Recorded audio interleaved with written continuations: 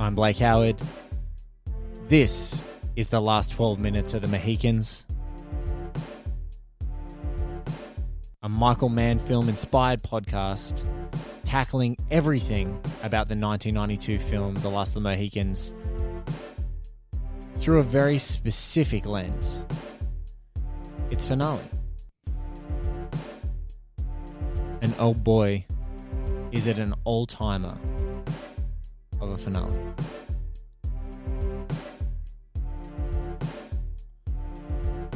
Soaring score from Randy Edelman and Trevor Jones's adaptation of The Gale. Unbelievable performances by Daniel Day-Lewis, Madeline Stowe, Russell Means, Eric Schweig, Jodie May, Steve Waddington. Lensed so stunningly and staggeringly by the legendary Dante Spinotti, and directed by Michael Mann. We have a war party of cinema's sharpest minds along for the ride, all culminating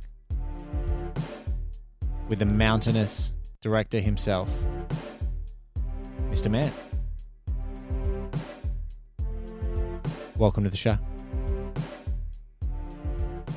This is the last 12 minutes of the Mohicans. I am Blake Howard, and joining me today is an exceptionally talented and still on hiatus, I believe, Chicago critic. He's written all across the place. Mainly you would see his whole raft, his entire resume at Metaplex, but he's written for RogerEbert.com, and he was a special guest on the One Heat Minute podcast, and I was thrilled to see that he not only is a stand for Heat, but also for The Last of the Mohicans, and is willing to come on this insane journey with me. And when I asked him, and I read out, I read his response to me asking him, just said, "You're a madman." That's exactly why I wanted to talk to my friend today, Mr. Brennan Hodges. Brennan, welcome to the last 12 minutes of the Mohicans. All right, I am very, very excited to be here. The last 12 minutes of Mohicans are a pretty good 12 minutes, so I think we're going to have a lot of fun diving in. So, take me through, you're obviously a Heat fan. People have read some of your most amazing work is talking about you're a big Nolan fan too, and sort of a crime guy, but you have, one of my favorite pieces of yours is Dunkirk, some of your writings on Dunkirk. Where does Michael Mann and his dalliance into this period sweeping, historical melodrama sit on your list of Michael Mann? Because I guess that's one of the things that sort of lured me back to this conversation is this is probably his most, arguably other than The Keep, this is his most different movie he's ever really produced, and is so lauded and successful, but he kind of always then continues to dabble in contemporary crime. Absolutely. So full disclosure, Mohicans is relatively low on my list of Michael Mann movies, but Michael Mann is one of my favorite filmmakers. Yes. And therefore, me putting Mohicans relatively low, I'm still giving it like 4 out of 5 stars or 4.5 out of 5 stars, right? Yes. And I think for me, it's like right on that barrier. I give it like, if I did a letter grade, it would be like an A- for me, but it's like a glorious A-. And it's interesting because I'm fascinated by filmmakers who branch into very new territory, or they have like an outlier in their filmography, and there's this question of how much of them is in there versus how much of that is different. And you brought up Dunkirk, and I think that's a great example where I think like half the critics who reviewed that movie almost said Dunkirk is totally new for Christopher Nolan. It's a different genre. And then there's all these other people who were like, no, this is the most Christopher Nolan has ever Christopher Nolan. And in a weird way, I think that applies to Mohicans for Michael Mann, because a lot of his really classic themes just rear their head at some point in Last of the Mohicans. Man versus society, man versus not only nature, but his own nature, and reckoning with his own identity and how he fits or doesn't fit into the systems around him. So it's very interesting because it is, I think the thing that differentiates Last of the Mohicans actually isn't on like the thematic level.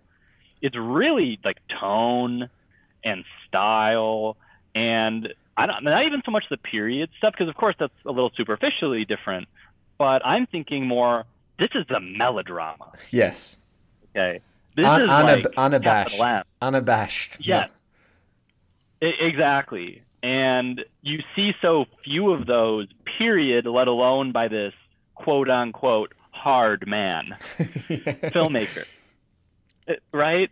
So it's very interesting in that sense. And yet, one of my favorite critics, Hodges, who was on your podcast, basically said Michael Mann, his movies have this big bent of romance through them. They're very romantic movies on one way or another. And I think Michael Mann might be in love with the romances in his movies, maybe more than some audience members are. But here it's like you see that side of him come to the surface, and he's totally unapologetic about it. And I think that is what lets me connect to it so much, because you're just enjoying that genre. Yeah, the genre, it's the right space for it. And it's like the setting to focus on what we're focusing in. It's the final conclusion of this movie, and I said it was a big call. You actually said to me before we started recording that it was a big call. I think the last 12 minutes of the Mohicans are one of the greatest endings in movies. And I think largely because... and we talk about how sort of nakedly yourself a filmmaker can be, is all riddled throughout Michael Mann's wonderful work is just, and especially in the evolution of his work, the very sort of best stuff that people still cling on to in it is just these pure cinematic expressions and this shorthand of, really classic silent cinema that has deeply influenced him. He talks about two out of his top 10 favorite films of all time are Battleship Potemkin and The Passion of the Joan of Arc. And so it's like... He's a big Dreyer guy. A big Dreyer guy. And there's huge, there's faces as canvases and then just movement and action. And this entire sort of conclusion scene is that. And the emotions couldn't be bigger. And not in a ham-fisted, post nailing it with Pacino, let's go a wild one, as he so aptly put in the conclusion of the 1 8 Minute podcast. But it's like they're big brushstrokes. The canvas is huge. We're on top of a world where, like, literally the wilderness. We're peeking out of this wilderness that has been choking us, suffocating us, making us sweat. And these figures who are just passing through these huge things happening, this, massive shifts in political ideologies and colonial, powers going head to head and looking towards a future where you've got to decide whether you're going to stick with what is ultimately... perhaps more noble to your culture or more apt to how you fit into your culture. But then also, if you don't rail against that culture, you're going to die. Like, the inevitability is just reeking. And so, I think that in this moment, in that big canvas, and too in Dunkirk, it's, they get to be their most naked, I guess, when you've got a bigger canvas to play with, and there's that just sort of at least the underpinnings of a history that you've got to contend with. Yeah, absolutely. And speaking of historical pieces, Mohicans, I think, is thematically somewhat similar with Public Enemies. Yes. Another Michael Mann movie, where they're both very much about individuals standing up against this wave of change. Yes. Whereas in here, it's colonialism, and there's this big war going on around the Native American population. Here, it is very different in Public Enemies, where it's the technology is really on the rise, and it's outmoding criminals. And Michael Mann is obsessed with men being pushed to the brink of society, and just how will they bounce back to some extent. And it's just fascinating to watch how he deals with that. And particularly because all the characters in the movie who are coded as, let's say, good, almost seem disinterested to a certain extent by these changes. Hawkeye just doesn't care. No. And you're so right, there's a great Matt Zoller Seitz theory. We're both fans of Matt. There's a great Matt Zoller Seitz theory that he says, whoever says the title of the movie is who the movie's about. And That's right. And I would argue I would argue that in maybe Mohicans, there's something else to be said, which is if you look at the character that is most railing against the change and in fact trying to stay ahead of the wave, like it's like trying to stay ahead of the tsunami that's coming, it's Magua. And absolutely. Right at the precipice of this final 12 minutes, when the Sachem deals out his justice to the situation after hearing from Hawkeye, after hearing from Magua, after hearing the translation from Steve Waddington's Major Duncan Hayward, when he's dealing out his justice, Magua is so frustrated that he's just not adhering to this new perspective, this new view, that he curses out the Sachem before he leaves and triggers this final sort of magnificent ending. And one thing I've noticed, and I just want to sort of always mention it now in this show, is he curses him out in French. And I just love that the progress is that he won't even curse him out in his native tongue.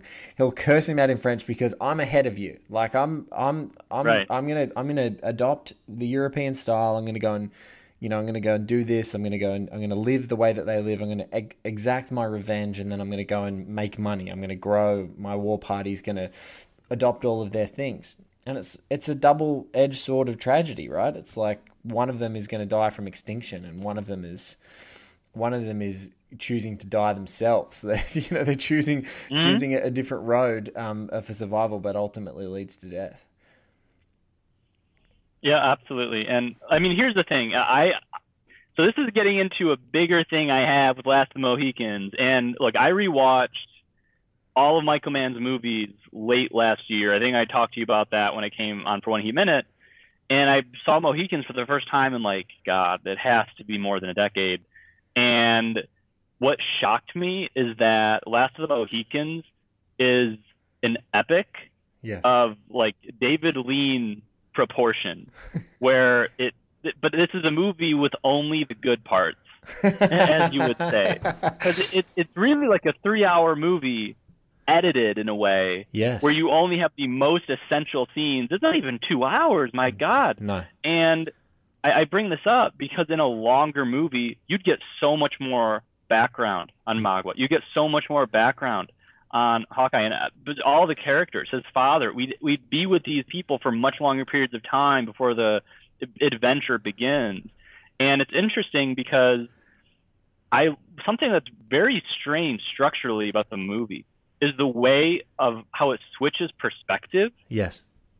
It's not really from the main character's perspective. Nope. There's large sections where we don't follow him at all. We don't really follow a single character from point A to point B, and you can't even really say it's an ensemble piece in the sense where you just follow a set of characters over time and they each have individual arcs. They don't really. All they do is act, as in they use actions. It's a movie about men doing things or women doing things, and the interiority is either voiced very literally or it's left as way back subtext.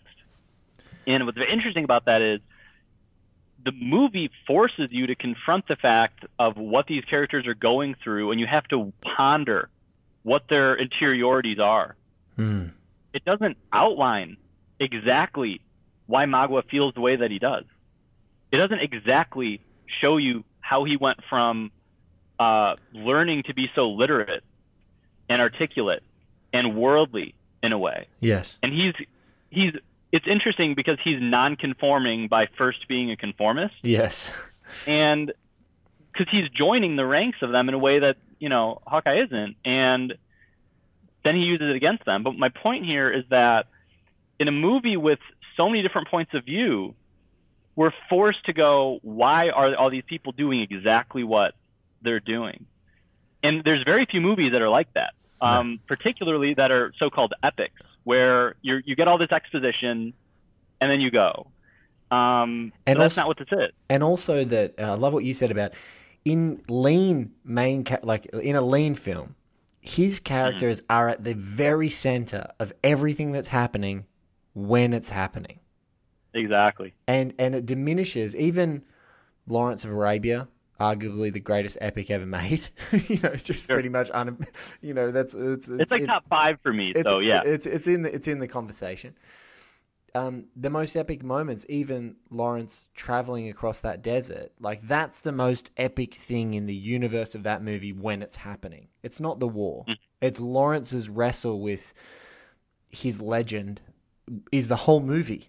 And sometimes there's big war moments that happen around his wrestle with his legend, but it's to your point, this is a passage. This is people moving through things.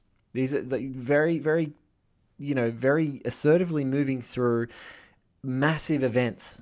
And there's huge sways of the film that is like Major Duncan Haywood's the main character. Then Cora Monroe's the main character. Mm-hmm. And then even randomly, Terry Kinney's John Cameron's the main character for like 5 minutes of the movie. No, I'll even go one step further than that, because I think it's like 35 minutes into the movie, you get that almost out of nowhere massive epic war scene. Yes. And this is one of the great war scenes, in my opinion. It's not even that long, but the scale of it, it's outstanding. And it just sneaks up on you because the movie is very small scale up to this point. I mean, you've got the big wide shots and the soaring music, but it's mostly, it's a couple of guys in the woods. And here, suddenly you open up to this massive vista of grand action. You don't follow single characters during that scene. It's not like Helm's Deep, where you have, multiple point of view characters that it intercuts between. That's not what's happening here. It's a montage.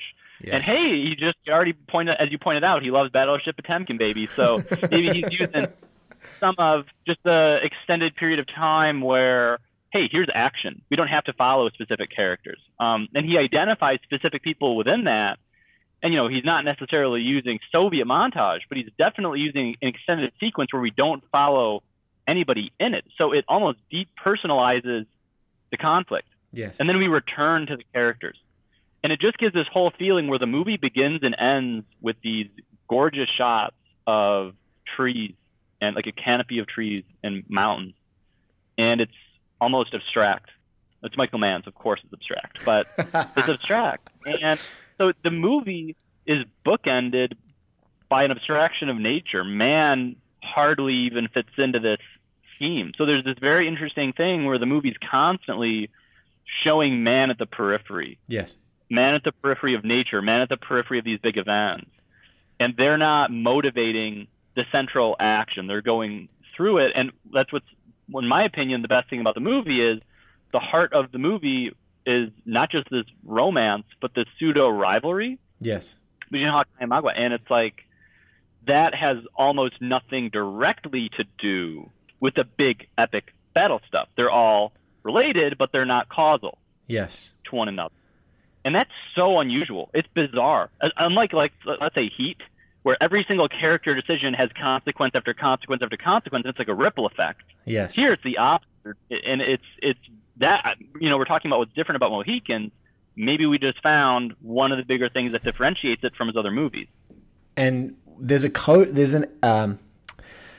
there's what I like to call like an exhalation moment in the final 12 minutes of the Mohicans at the end of the sort of climactic battle sequence with Chingachgook and Magua, and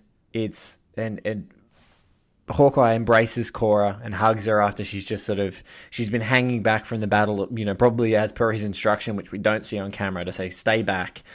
She stays back and he finally reaches her, and we know that he's okay, and we assume that Chingachgook's okay and he's on his way. And the camera pauses for a second. It's just another beautiful, beautiful piece of staging from Mann and Mr. Dante Spinotti, where it's like a profile shot as Mr. Day-Lewis is turning as Hawkeye against this outcropping of rock. And it's one of those cross sections, right? It looks like something's been broken down, like a bit of an avalanche of rock. And you literally see the veins.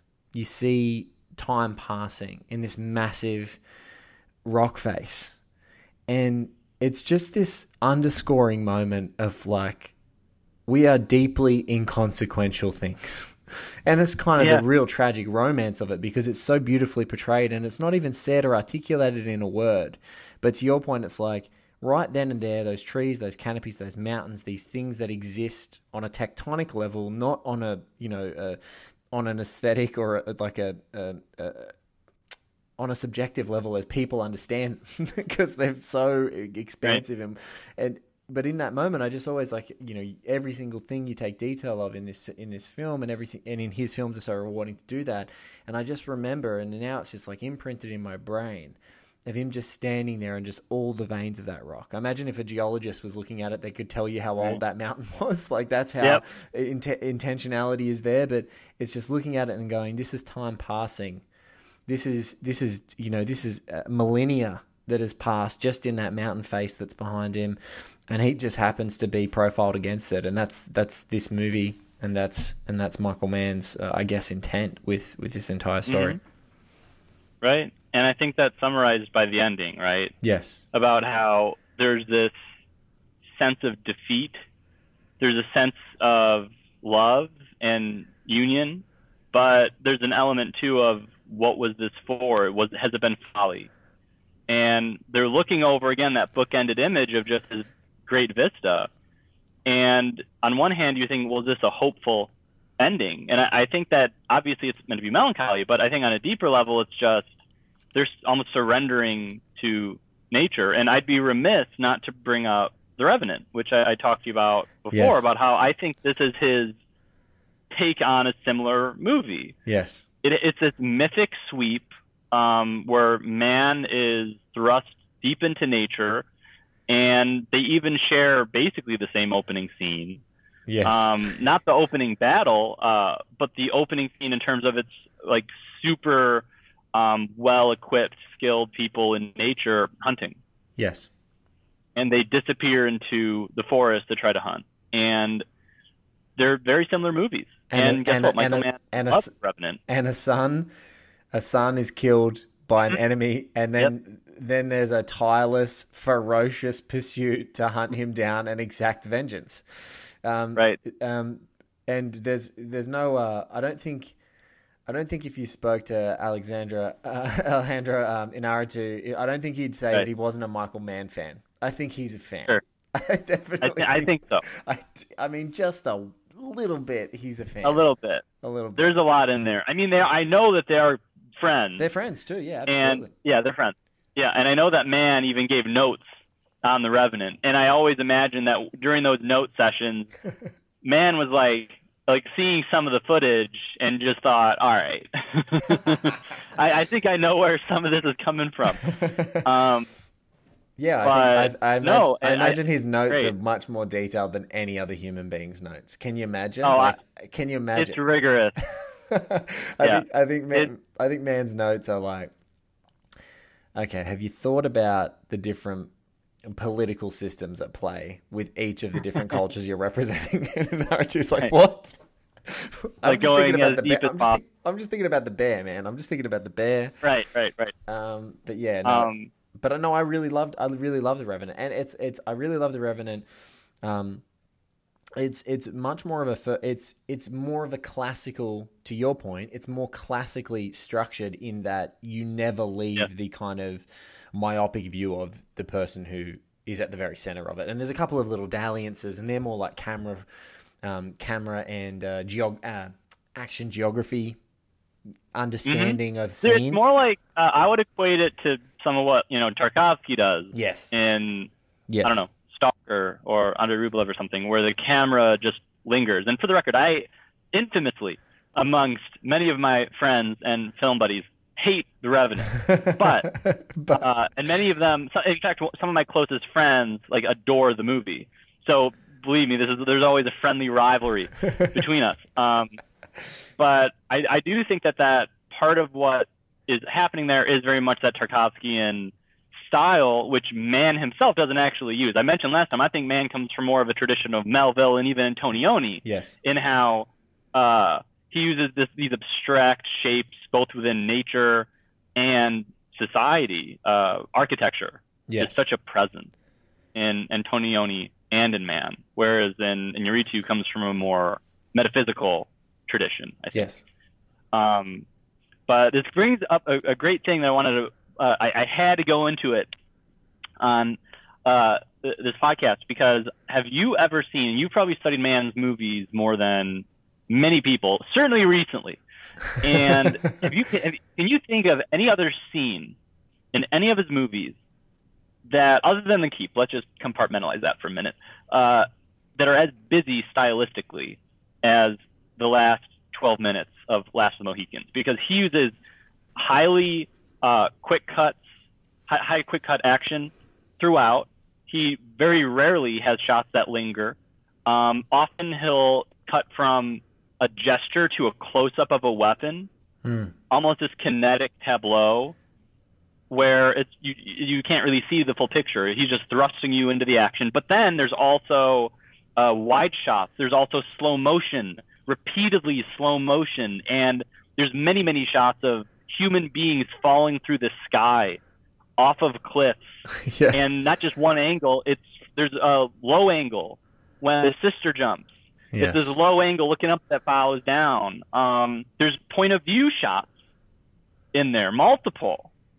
And I can't think of another single scene where he just danced between like every single technique you learn about in like the first day of a film class. Oh, here's what all this stuff directors can do. And Mann was like, all right, I'll do all of them in the last 12 minutes. And so my first question is to you, can you think of a scene that actually is that busy? And I have a follow-up point I want to make about it. No, I can't. And the closest it gets is the shootout scene in Heat. That's the closest it gets to that. And even in the final shootout in Miami Vice, or even the extraction moments in Miami Vice, all those action sequences to that point, if we talk about sort of big set-piece action, they all later, seemingly in the later Mann films, and this is the kind of, we can get into it in your follow-up point, but I think they all tonally and pace-wise adhere to a more stringent tempo in the other examples. So in the Heat, in the shootout scene, the centerpiece of Heat, the tempo is unrelenting, and it's metronomic. You could just boom, ba boom, ba boom, and even in the other Miami Vice scenes or the extraction scenes, although they might have a stuttering tempo to some of them because it's a little bit more organic, the spaces are more closed in, or they're really ferocious for a quick second and then they calm. All of them adhere to a tempo, and the one thing about this exercise, this 12 minutes, and why I think that it's so perfect is because exactly what you're talking about. It's almost as if we are traveling through different characters and emotions, and we're distilling how people are feeling just in gestures and killing dialogue, almost completely eliminating dialogue out of everything that happens in that last 12 minutes. He's like flexing every single trick of the trade to imbue like the energy of which character we're following in that specific moment. So for Uncas's whole scene, it's like, really ferocious and fast. And then with Magua, there's like tragedy. And then there's, there's the epic tragedy of Chingachgook, and then like vengeance. And then with Hawkeye, there's this clinical thing. And then with Cora, there's this devastation. And Alice is just this beautiful, like, it's just all the notes of the symphony are all going, and it's just every single trick. He's just playing with everything. Yeah, I think that's exactly what he's doing, and I think it's part of what we were talking about before about how this is a melodrama. Yes. How the heck do we amplify every possible emotion? It reminds me of the closest parallel I can think of is how Jim Cameron goes from mastering the language of action and suspense and thrillers and genre in Terminator and Aliens, and then he goes and makes Titanic. Yes. And he takes every single tool he ever learned to make it broad. It's as broad as it gets. These are archetypes. They're barely even people. Yes. And they're just spins the emotion. Ciphers, yeah. Exactly. And there's like a Jungian thing going on where like it triggers all these things in our subconscious where we're like, that's me. I'm sad. I'm angry. I'm in love. And that's awesome, and not many filmmakers can really operate that successfully on that broad of a level, but he's not just going big. He's using every single tactic in terms of as a technician, as a storyteller, and that's exactly what I feel like Mann is doing with Last of the Mohicans, particularly that beautifully scored last 12, 13, 14 minutes where it's just one piece of music coursing over that whole section of the movie. And he uses every single tactic that I think he knows how to use, maybe even too many. And I think if he was less skilled, I think part of it is, and I think some people accuse the movie of this, although I disagree, it's so easy for this to feel overwrought. Yes.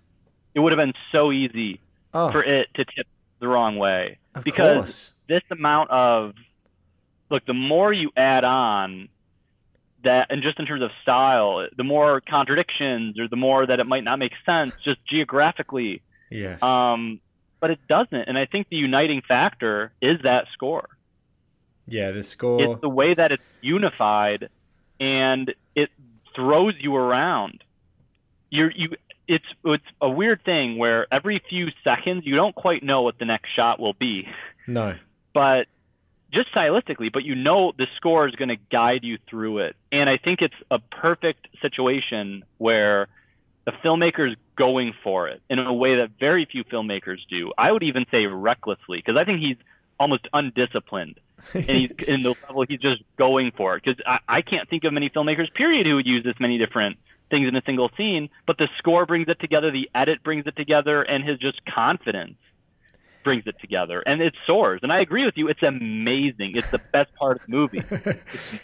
It's amazing. It's instinctive in a way that he's not associated with him.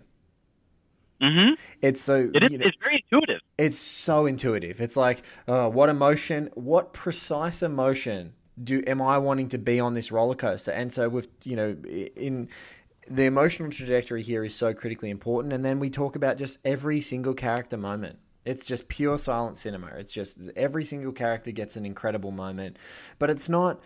What Mann does in this final 12 minutes is he tells a sweeping story silently using Trevor Jones's arrangement of the gale. Like, Trevor Jones just rings that track into, he's just riding it like a giant wave. Like it's just an endless wave that he's just riding it, doing absolutely everything that he can, up and down, scaling through, playing around with it. It's just a complete masterwork. But the things that there's sort of an unabashed brutality too. Like the violence is jarring and completely disturbing. Uncas's body sliding down the mountain face. Alice's more sort of delicate and devastating, angelic dive. Margwa's bloody-handed, the beautiful bloody-handed gesture. Softness, but with his hands covered in the blood of her lover. Come to me. Everything will be okay. Literally between death or the guy who's got the blood of your lover's hands on his hands at the moment he's gesturing to you. And I think that's the pairing of these great moments and just the intuition to know Chingachgook barely says a word in the entire film. He says probably more words in the entire film as Russell Means, the Titanic activist that he was, says the more words in the final coda of this movie than he says in every other part of it. But then that real wonderful Peckinpah-esque choice of him streaming around that rock face and opening his mouth and screaming, and it doesn't matter, you can't hear it, it's nothing. It's those choices, just every single, but you hear Hawkeye have to scream out, he gets the scream, but he won't let Chingachgook, and even Cora gets a scream, but it's only half heard. It's almost like Alice just caught a glimpse of that scream from the other part of the mountain range, and that's it. She just heard a flicker, and then it's just all ferocity. So I agree. There's an intuition at play, and like you said, confidence. Man, we talk about his run after this. Three of arguably his greatest films, and I would say easily three of the best American films in the 90s. You go from Mohican, or ever. Or ever. Yes, agree. Let's just go there. Let's go there. Blake, I think we both can go there. I think we're well-known, man, people. Go big or go home, my friend. I would argue, look, you don't have to tell. I've spent 177 episodes arguing about Heat. But no, I think unabashedly there he's, arguably his three of the best American films ever made. And like you said, it's all confidence and intuition. This is his purest expression of an epic. Someone was asking me who hadn't seen it. Have you seen Last of the Mohicans? No. I'm like, have you seen Barry Lyndon? And they're like, yeah. I'm like, it's Barry Lyndon, sexier, and all of the boring bits taken out. It's a masterwork. He is the modern crime epic. And then The Insider is this metatextual palimpsest of everything that New Hollywood paranoia films wanted to do, and just said, hey, you know how we were scared of the governments? Well, corporations are kind of doing that too. And you know, later on when people are starting to make adaptions of the Cambridge Analytica stuff in Facebook, I think the foundational text they might want to start having a look at is The Insider.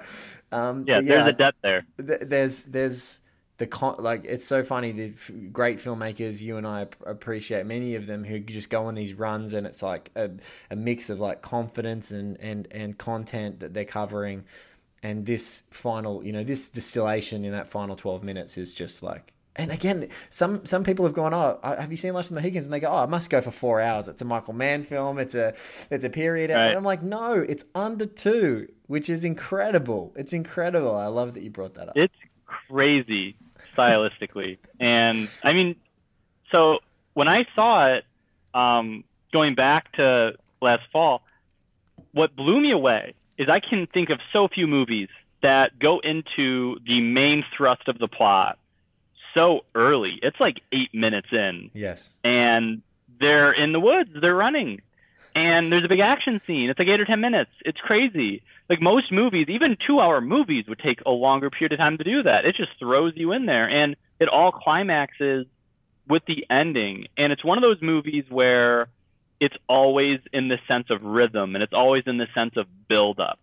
And if the climax, if the crescendo doesn't hit the notes it has to, it's one of those things where the rhythm for the whole movie retroactively would suffer in your head. You might enjoy the imagery, and by the way, it is absurd that Dante Spinotti did not even get an Academy Award nomination for this. I think he got the Guild. He got the Guild nom, but the Academy skipped him. It is crazy. This is some painterly shit. Like you brought up Barry Lyndon, and it is that painterly. Particularly the opening scenes in the forest. Oh my god, that freeze frame them, put them on a wall. That freeze frame image, which they do, like it's essentially a live freeze frame of the bridge and the carriage that Cora and Alice Munro are riding into Major Duncan Hayward, and just Terry Jones just like. It's almost like an orchestral needle drop, like just needle dropping, going, "Hey, this isn't a painting. This is the real shit." Is, I mean, there's maybe 5 other shots in the whole of the '90s that were as good as that shot. There's maybe 5. Yeah, no, for sure. And like I'm in awe of the movie. I do wish it had a better Blu-ray transfer. Well, that is what we're in Australia. And that's the reason that this project exists. There is I'm very happy to say that, those of us who are still punching for physical media, there is a director's definitive edition that's only been available in the United States for the longest time. It's finally being released in Australia, and it's coming out as an ultimate cut on Australian Blu-ray, which is coming out with the original theatrical edition as well as the director's definitive edition and all the stack of pre-existing special features, which is really great because, for real fans, I love a theatrical edition and then director's definitive edition comparison. Like I will literally be that guy who watches. I will be that guy who watches the original theatrical cut, and whether I love it or not. And in this case, I deeply love it. And I think that's one thing that has been unchanged in any tinkered version of this movie is that final 12 minutes. It's just that's the bit that just maintains. There's just nothing that changes in that essentially. But yeah, that's It's one of those films that, and again, I think it's evident across all of his work. It's when people start to look back at genres that have died down and things. What was the last hit that is a period drama set in this time that has meaningful things to say? They reach back to things like Mohicans, and they're like, how do more movies like this don't exist? And it's like, well, they've pivoted. The last one is The Revenant for that, and then other people turn it into TV shows that go onto Netflix for 8 seasons, not 2 hours of masterwork. Yeah, no, for sure. And it is very much one of those movies where even if you hate it, even if you just can't stand the melodrama, which fine, different strokes, right? Yes. You can find very few more beautiful looking movies, period. And that's always a huge benefit. And I do want to mention, while we're talking about the visuals of the movie, I have to bring up the score. again, and point out a totally random personal anecdote. My dentist. I love a I personal anecdote that starts with my dentist. Yeah, my dentist is actually, what's the word? He goes to those events where you dress up in the colonial era garb. Recreations or whatever. Yeah. Well, like they say, like Renaissance Fair and there's different phrases, but so he would go to all these events and like himself in full garb, and they'd restage battles or go on boats on the river or something. Well, what do you know? Every single day I've ever gone to his dentist office, and I've been going to the same guy since probably 7th grade. I'm 28, so do the math. There's only one piece of music ever playing in the background, and that is the score to Last to the Mohicans. It is on a loop, and it's been on a loop for a very long time. It is the only music that's ever been there, and I heard the music there weirdly before I saw the movie. So I didn't know it was the score to Last of the Mohicans. I was just like, wow, he really thinks dentistry is epic. And then I finally saw the movie, and I was like, okay, well, I get it. But so I have a very personal relationship, and so do my teeth. Personal with sense memory relationship, especially the senses of your teeth. Look, yeah, no, for sure. But it is that iconic, right? And I can think of relatively few movies where the visual style is as iconic as the score from these period epics that are super short, that are trying to go the length that he does, and in particular with the movie where the dialogue is so straight to the point. Yes. So it straddles this line between being very conventional, very broad, and yet he's defying little areas of the way these movies are supposed to go. We talked about the exposition, we talked about the visuals, we talked about the music. It is soaring, and the music's the only reason this movie really connects the way that it does. It's one of those Star Wars examples, or if John Williams doesn't do Star Wars, or it's same as Indiana Jones, it's a lot of Williams' work. It's just that something. It's if you excised it from the movie is less. Yeah, exactly. And this is one of those examples. What we haven't really talked about, just how straight to the point the dialogue is. And particularly, we're used to the jargon poetry, half gibberish of a lot of man's movies, particularly his later movies, of which I am a fan. I'm a black hat hacker named Hathaway. Yeah, exactly. Have you gone back to Black Hat yet? Because I know that you don't love it as much as some critics. I have, but I've only sort of part watched it, and that's not because it's because of any other reason that I was just quite tired. But it was around the Great Blank Check podcast series on Michael Mann. I of course listened and was a big fan and heard some great One Heat Minute alumni and knew people that I'd wished could have been a part of our journey, but it was great that they were on that show on there. And of course, Bilge Ebiri was on there for Black Hat, which is the most suitable. He's one of the big pairing. Black Hat advocates. It's one of the greatest of all time. I haven't gone back to it yet, but that doesn't mean that I'm not going to. I will. It is good. But this is the other annoying thing, Brendan. There is a recut version of Black Hat that is available in the United States, and it's not available in Australia. It's just not anywhere. And so if I could get my hands on the recut version as well, again, I would love to. You know, if Michael Mann has 3 versions of Black Hat, I want them all on a Blu-ray. I'll pay $60 for the thing. I'm in. You know, I'm in. If they get there's a market. There's a market. And all of film Twitter. And we are the market. We're the market for it. Yeah. But no, what I was getting at before I went on a tangent about Black Hat, which does tend to happen, occupational hazard, just how he threads the line between defying genre and conforming to genre, which is kind of, I guess, one of the through lines of our conversation today, particularly with the dialogue. I mean, they have some of those very lyrical exchanges, those romantic exchanges in the woods at night as they happen. But beyond that, it's like very matter of fact. It's very straight to the point. There's like a sense of no fuss about it. Yeah, especially, and even in the more romantic lines, there's a sense of no fuss. There's a sense of time is running out. And that's one great thing about this movie, I think, even in its execution, in its entire form, it's that time is running out. Like, time is passing, and we need to make the most of whatever time that we're in this world and try and navigate our way around the wars that we're in. You know, there's nothing, people often will quote that, stay alive no matter what occurs, I will find you. But I think that there's something equally as matter of fact is, what are you looking at, sir? I'm looking at you, miss. There's nothing more matter of fact and also extremely admirable in that moment of like, that's the most badass line as a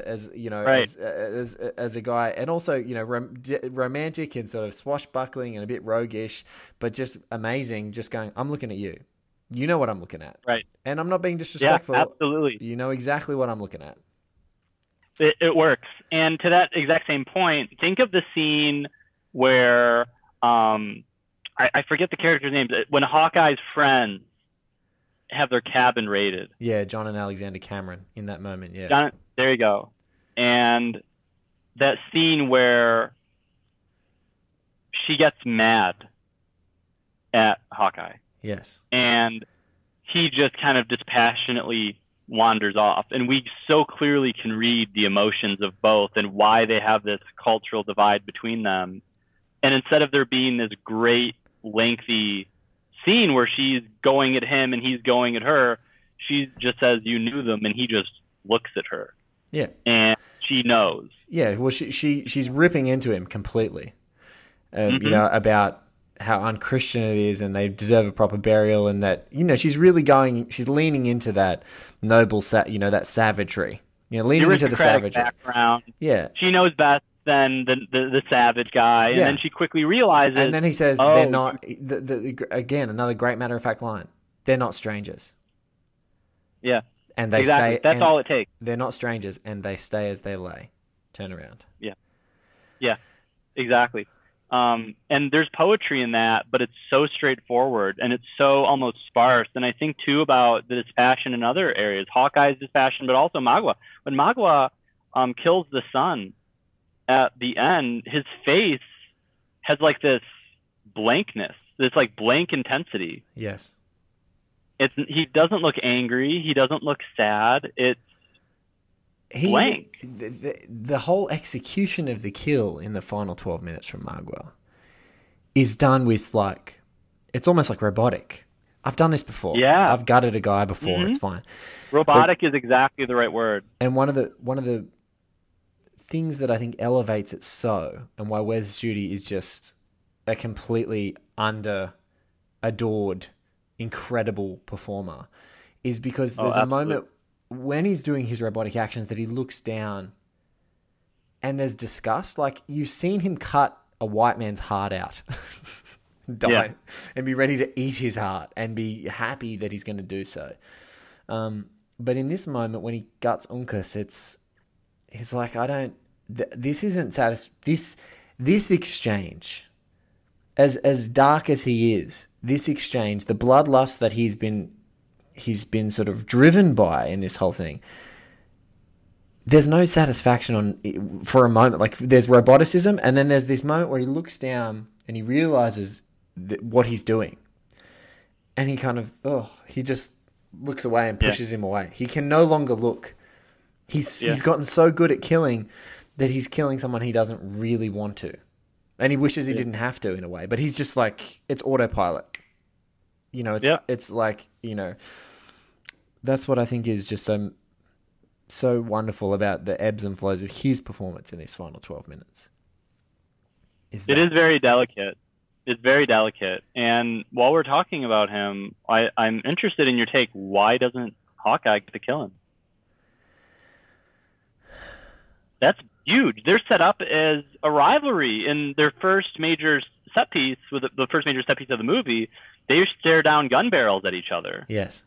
And they're even cross-cut, where Hawkeye is running towards the battle, and the two of them are cross-cut. So the movie's language codes them as having this kind of rivalry. And then Hawkeye doesn't do it. He doesn't care about him in a direct sense.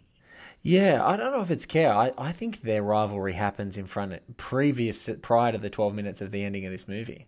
Their rivalries. No, I agree. Yeah, it's but you know, it's a wonderful choice. He still doesn't get to do the final blow. No, and that's so interesting. It is, but I think also you talk about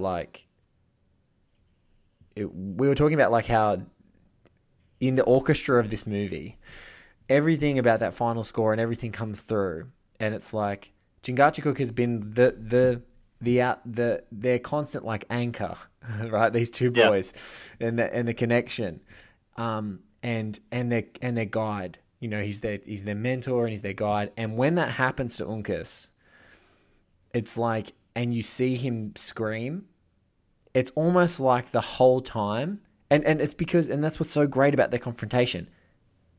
Chingachgook isn't wedded to killing Magua. He just doesn't want to die. And he's more wedded to his sons. He's like, what do they want to do? And there's the great scene with Uncas where he looks up the mountain and he tenderly grabs his dad's shoulder and he looks up and he's like, he's going. And he just lets him go.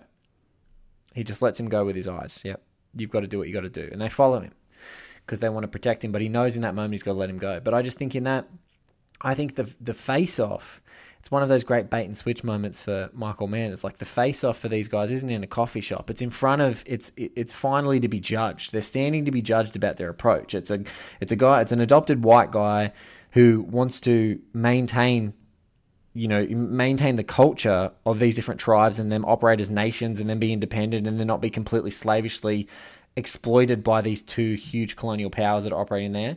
And then there's a philosophically different person, a person that he could totally have been, like a scout that pivots onto different sides, which says, no, we can only survive by being like them. And so it's really philosophical differences that have brought them together, and his own bloodlust around her father. It's not even directly mad at Cora. It's just that's I don't think they're hero and villain as that. But in that moment when he kills Uncas, like that paternal rage from Chingachgook like makes him an enemy. Finally, like even the whole way through, he's been a foe. He wants Cora so bad, and they're just there to protect her. Like never really going at him. They've got war parties, etc. These guys are passing through, and as you said, they just pass through these huge warring moments. They just don't want to be there. It's like furious melee, and then get the hell out of there. Like they don't want to be anywhere near it. And Magua just tenaciously pursues.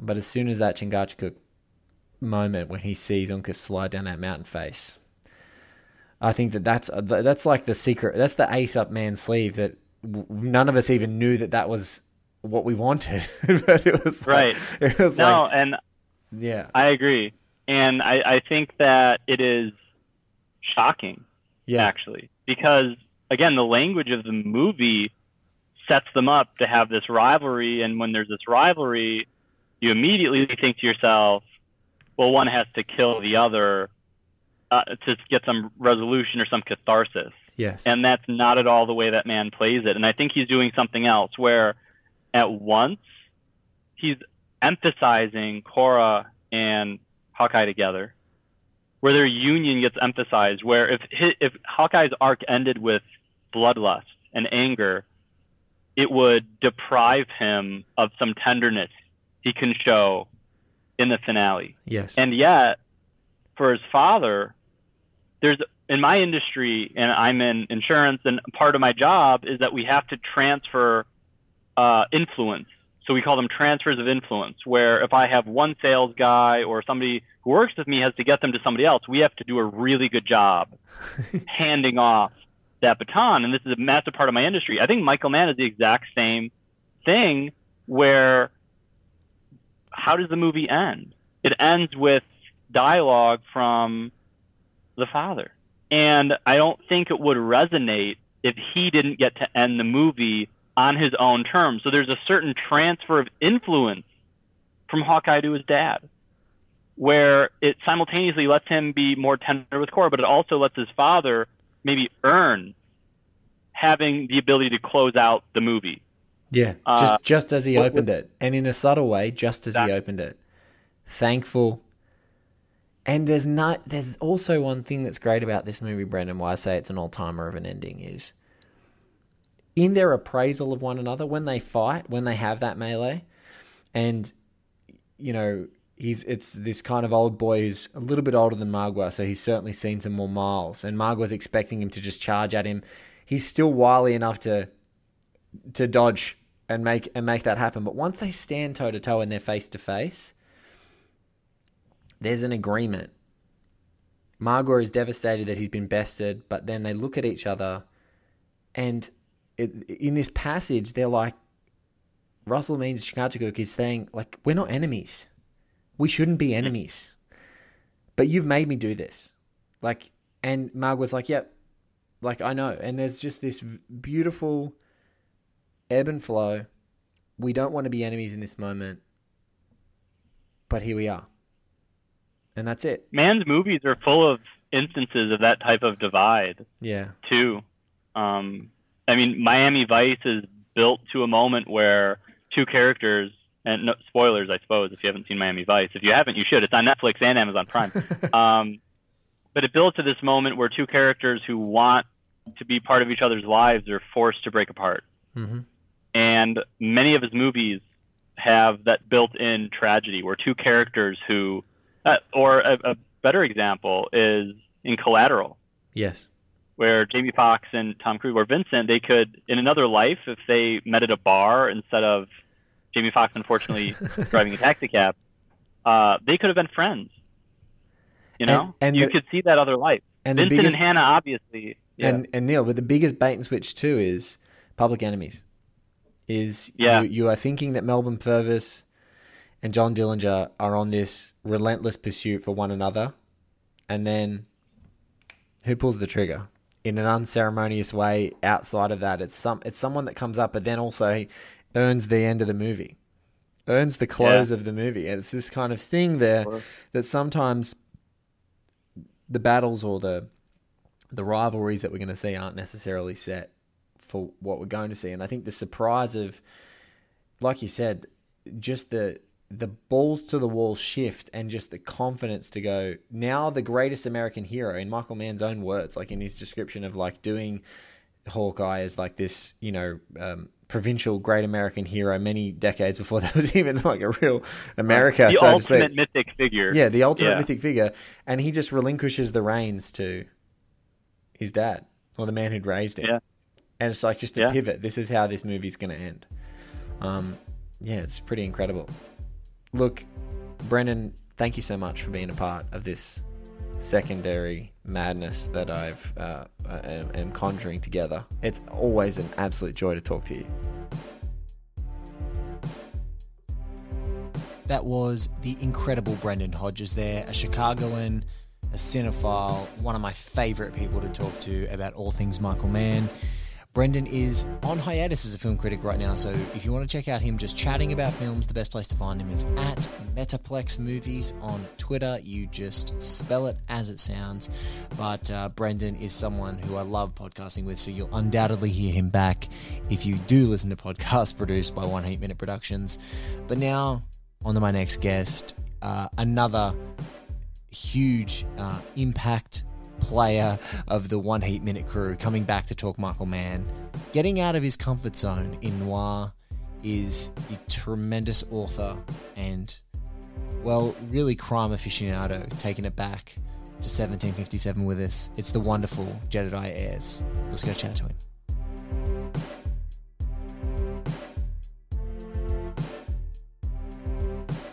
This episode, my guest is a prolific writer on his terrific blog Hardboiled Wonderland. He's also an author whose book Peckerwood is just wonderful, and it's so dark and grimy and gritty and grotesque that you can almost feel, you know, the raised sort of grime on your teeth while you're reading it. And I'm even luckier than most because I had a personal note written in the front of mine that said, may all your minutes be hot, or something to that effect. I have the legend and one of my favorite and most prolific movie watching and great pop culture minds, Jedidiah Ayers. Jed, thank you so much for joining me in the forests of the frontier, because the last time we were on the streets of LA. It's a different setting for sure. I feel very very good about it, though. I used to, when I saw this film for the first time, I did have Daniel Day-Lewis hair, and oh my goodness.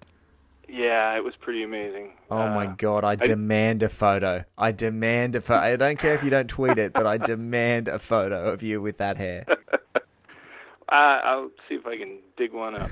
I didn't have the body. I did not have the Daniel Day-Lewis full package there, but I had some pretty beautiful hair. Well, look, I was going to say the Daniel Day-Lewis hair has made many men make bad hair decisions, but if you've already done it, that's a huge effort on your part. I appreciate it very much. So, we're here.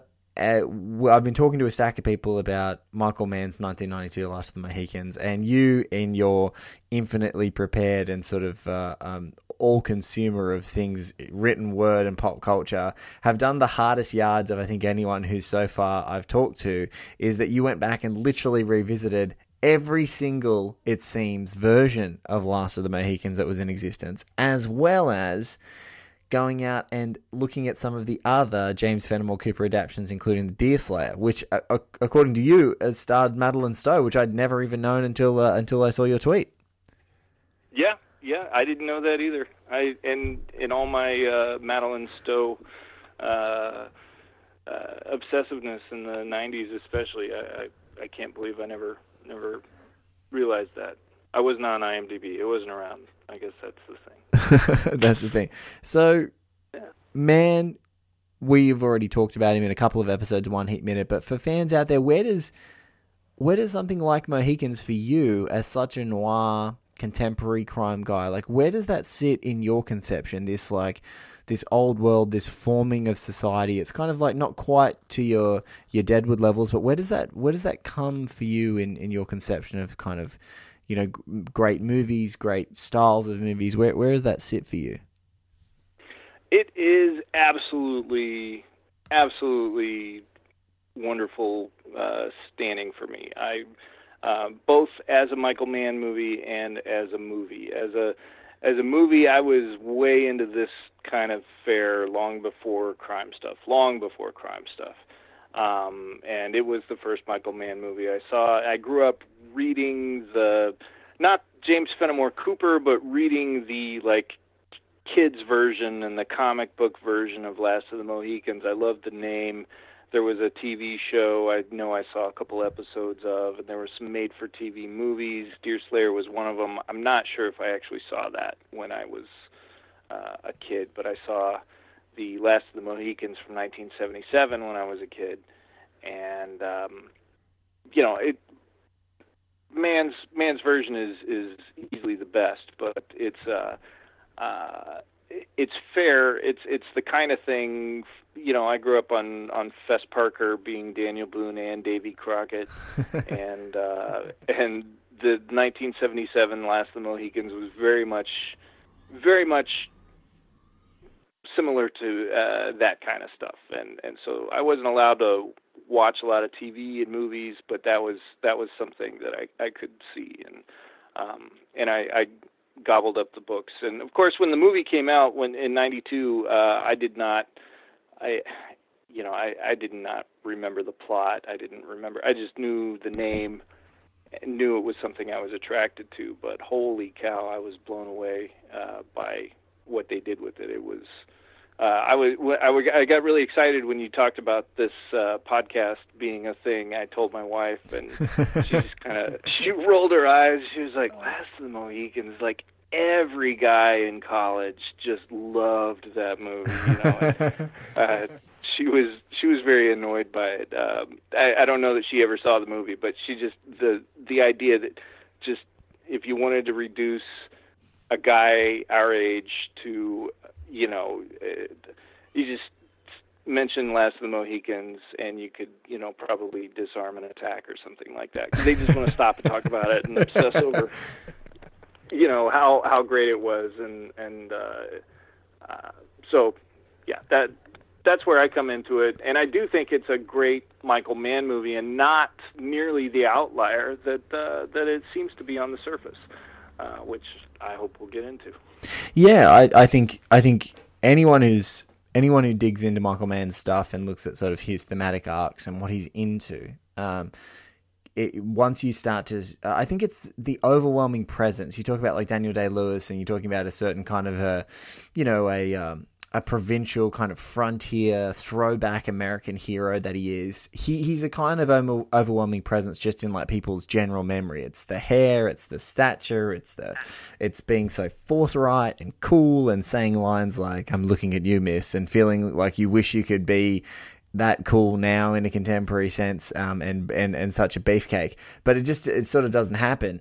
I think when you start digging in, as Michael Mann does when he's conceiving of a film, when you start digging into the Margwas of the world and the Colonel Munros and the Duncans and Coras and Chingachicooks and Uncas as their own individual characters and these settings and landscapes, speaking to different political hierarchies and structures, it's just like, oh, this is his shit. Like this is absolutely the kind of movie that is his, and perhaps the only outlier element of it in his more recent films is that it's the length that it is, because it's very rare to see a film that's kind of under 2 hours that's a Michael Mann film, except for things like even the Jericho Mile is probably one of them, and Collateral I think just kisses the 2 hour mark, even though it feels so like it's moving constantly. But yeah, it's definitely a Michael Mann movie. Definitely has all those things. Has a lot of those thematic echoes and throwbacks to beginnings and endings and cycles of change and big worlds happening around them, and all those good meaty subjects that just sort of subliminally speak to you over and over and over again, even if you're not examining them. It's just then when you come back, as we do in this podcast and did on One Heat Minute, you sort of go back and you're like, God damn it, this is so effortlessly dense and infinitely rewatchable. It is. It's something that I come back to. Because I am a crime guy, I tend to rewatch his crime movies more often and frequently. Probably most of them at least once a year.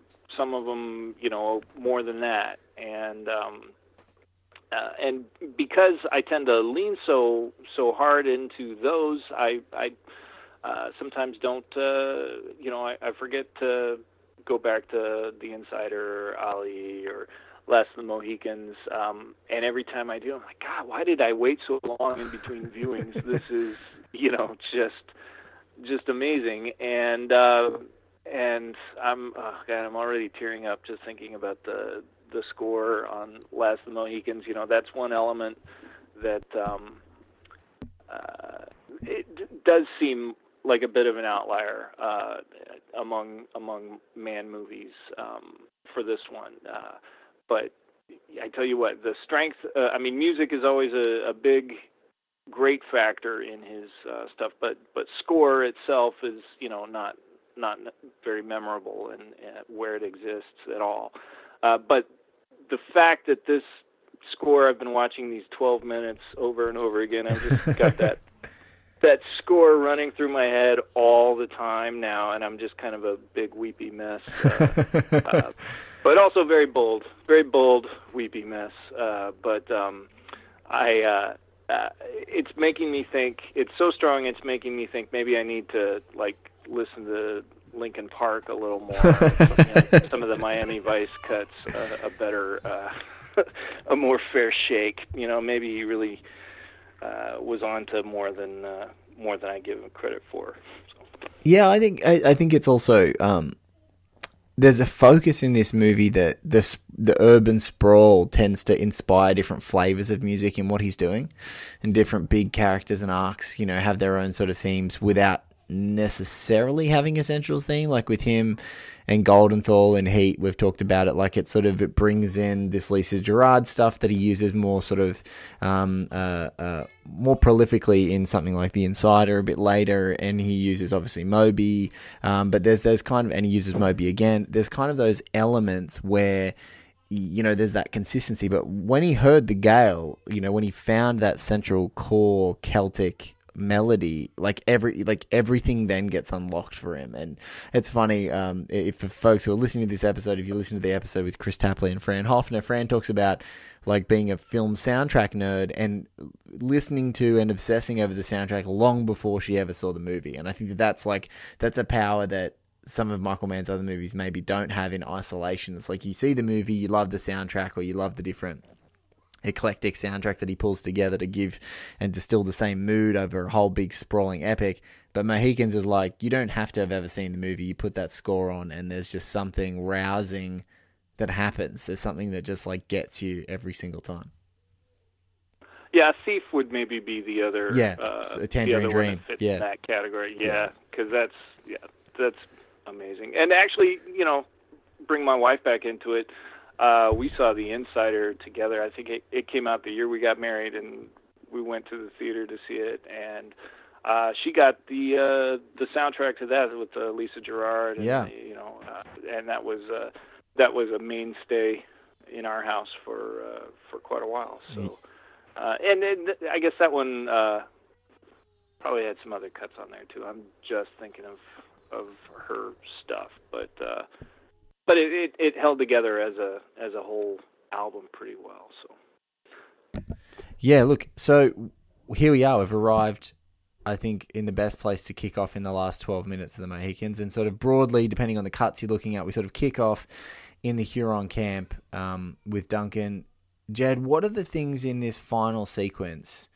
What are the moments that, like, you've just, knowing you've watched it again and again, and for me, when I was preparing for this, I think I had the final sort of 12 minutes just on a loop over and over and over again, from the Sasham's decision all the way to the end, and just like, skip a couple of times on your DVD or your Blu-ray and go back again and just back again and back again. What are the moments that are really ringing true for you as just this pure exercise of, almost silent film and score storytelling? Well, it is, it's more than 12 minutes of nearly that. I mean, there's the scene in the camp where there's obviously some dialogue, but God, the whole attack coming out, the ambush, the procession out of the fort, the ambush, the chase, on the river stuff is all. It's probably about 40 minutes or so. Yeah, it's dialogue-free stuff. relentless through that whole sequence. But the last 12 minutes, God, the looks everybody gives, when there is the look Uncas gives to Chingachgook, that just says everything that needs to be said. He didn't have to, he didn't say, hey, I'm going to go after Jody May. I'm going to, it was all understood. It was all, and I noticed this time, thinking about it, he went way out in front of Magua and his party, and Chingachgook and Nathaniel came up the rear, and all that's just part of the it's all communicated, it's all known, and there's so many of those looks. Duncan and Hawkeye have that look, or maybe Duncan's actually looking at Cora when he's over Nathaniel's shoulder when he's giving himself up, but Magua and Chingachgook have the same look. I don't think he's look. Oh no! Sorry to interrupt, but I don't think he's looking at Cora. I don't think Duncan. Or in my mind, I've always seen Duncan as like never being able to actually look her in the eyes when he gives himself up to death. Like when he's in that moment, I think he's looking directly at Nathaniel / Hawkeye, and he's looking at him, and he's like, "Take her and get out!" Like, I can't look at her anymore. If I'm going to make this decision, I can't look at her anymore. But yeah, no, I totally agree. Sorry, go on about the Magua and Chingachgook exchange in gazes. Goodness. It got me thinking about, I love Cormac McCarthy.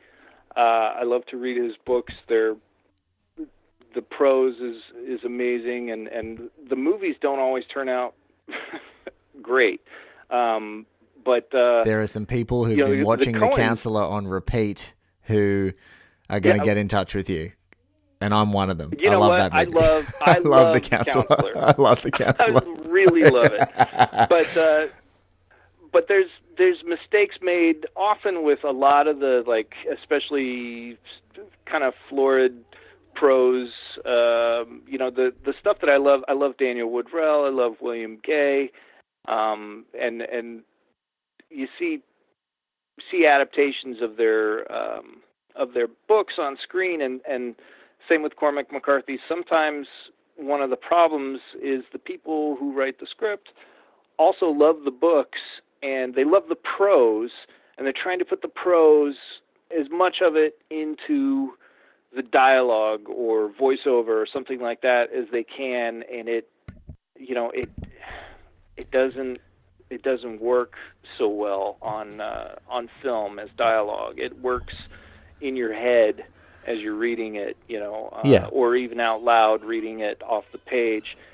But the Coens nailed something with No Country for Old Men, where they didn't put that prose into any of the dialogue. It's all in the faces. They just got people with amazing faces to internalize it. It's in their eyes. It's on their faces. And it's the same thing. I was watching, Magua and Chingachgook right before the final blow is delivered here, and they have that moment where they're just staring at each other. And there's no speech. There's nothing needs to be said. So much needs to be communicated, but nothing needs to be said. And it's there in their faces. And I think a lesser writer would have put in, a very poignant or badass line, or, something like that, right before that happens. And there's no need for that. And it's better without it, in fact, because, those actors and that director and that cinematographer and that editor, they concentrated on what needed to be communicated, and they pulled it off, and trusted the audience would feel it, even if they didn't couldn't say right off the bat what exactly it was. I think those moments stick with the audience. And they say, there was something there, wasn't there? Or I've even had people say, not necessarily about this film, but, in similar circumstances, they'll say, oh, you remember in the movie where, so-and-so said that, and I've had to say, no, that's communicated in the eyes, but no one ever said that. No. And I think that probably happened a lot with this movie. I think I've always felt like Chingachgook says something, like one word, and it's only like in crazy amount of repeats in this that like, and then sort of my recollection not being tricked anymore to it, that like he doesn't. He just sort of shakes his head and looks at him, and he just doesn't need to. I think there's so many times where you when you're in a novel, when you're constructing thought, like, there's so much where people say things in their thoughts that they don't actually say on their faces. And that's the great dance that you can play in film, is like you can have fun with a voiceover. Even comics do it really well, and novels have to do it a little bit more of a dance with their prose to sort of delineate what's actual thought versus what's being said in an exchange. But I think if a lot more people, and this is like a great testament to Michael Mann as a guy who doesn't treat his audience like idiots. Like it's one of his most admirable qualities in all of his films, is that he kind of he lets things sit there, and like, you may not get everything, but you may not get everything in the same tangible and tactile way that you get in other films, where you're like, yes, I've got a list of all those things and I understand exactly where people are coming from. He'll just sort of throw something out there, but it'll stay with you. Even if you don't quite fully and wholly comprehend it, it'll stay with you, it'll be memorable, and then you can go back and go, okay, that's spectacular. But I think there's plenty of filmmakers that could take a leaf from Mr. Michael Mann and Mr. Columbus, his co-screenwriter in this case, who adapted the 36 version of Mohicans, is to like, let's just turn everything into actions. Let's turn everything into gestures. Let's turn everything into gazes and just get really inside these characters and make them convey who they are. And then the balls of it is you're using Russell Means, who's a 50-year-old legendary activist and not an actor, who's standing across from Wes Studi, who's like now a honorary Academy Award winner and like an incredible character actor in himself. And you've just got him, like, you're relying on like one of the most monumental moments of this huge movie. You're resting it on his shoulders, and God, he just absolutely crushes it. He does, and he does speak in the movie, Magua, Wes Studi. He speaks like 3 languages. And because I only speak one of them, I tend to lose track of how amazing that is. Yeah. That he's going back and forth between Huron and Huron, French, Mohawk, and French, English. That's worth an Academy Award right there, I think. Yeah, I think his latest award.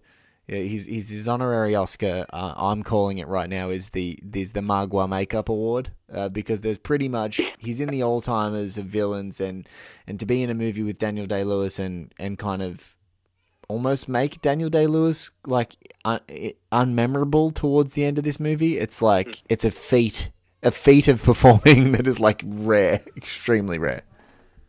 He's so good in the movie that it only took obsessively watching it in the last week or so to really kind of have my eyes snag on his loincloth and leggings and how amazing a getup that is. Yes. Those leggings are like, my wife would like me to maybe wear pajamas or something like that. But if I had something as stylish as that loincloth and leggings, I would wear that around the house, and that would. This is not the first photo I've asked for. First, it's the Daniel Day-Lewis hair. Now it's the leggings and loincloth. I mean, Jed Ayers, I feel like there's a Tumblr account that could come straight out of this podcast, come tumbling out of this podcast, if Tumblr wasn't now extinct.